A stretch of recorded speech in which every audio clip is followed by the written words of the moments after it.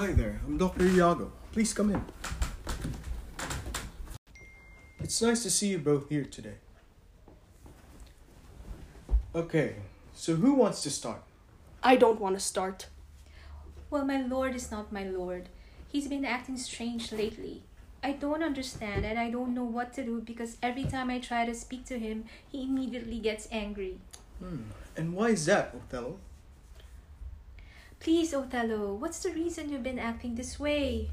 Okay, I see what's going on here. I want you both to know that we're working together in this process. And the only way we can achieve something good is if we communicate with each... All right! I'm jealous, okay?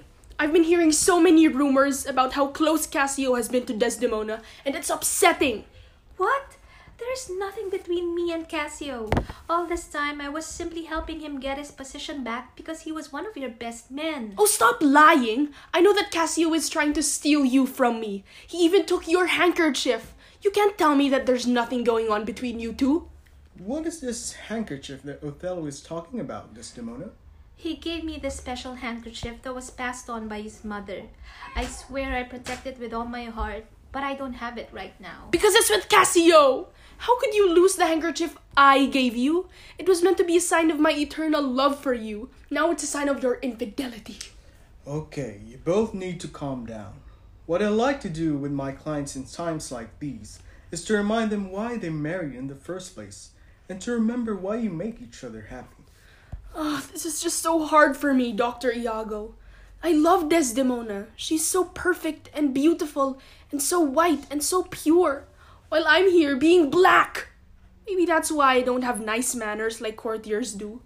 Or maybe because I'm getting old. But that doesn't matter anymore. I've already been cheated on. I never cheated on you, Othello. Yeah, so I see where you're coming from, Othello. I can see how unfairly you're being treated. I want you to know that you can count on me, okay? Why are you taking his side? Aren't you meant to help both of us here? No, of course I'm here to help. I'm simply comforting Othello. It hurts me just thinking about you being with another man. Maybe the reason you're helping Cassio get his position back is because you've developed feelings for him. Do you find him more attractive? Is it because he's white? Just stop being silly, Othello. I don't feel anything for Cassio.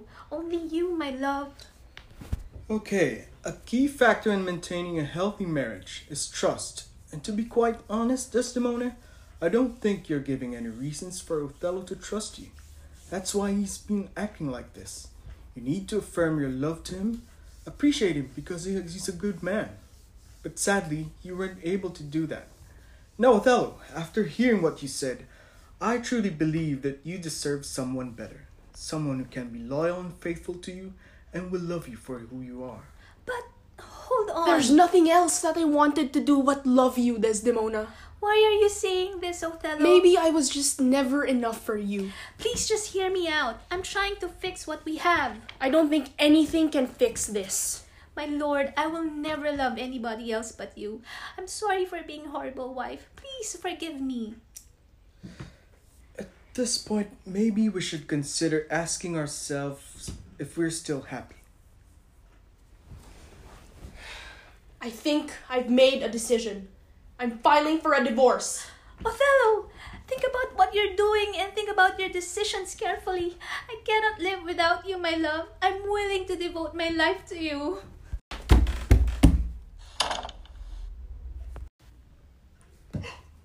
Well, I guess this is what's best for everyone. Oh, just shut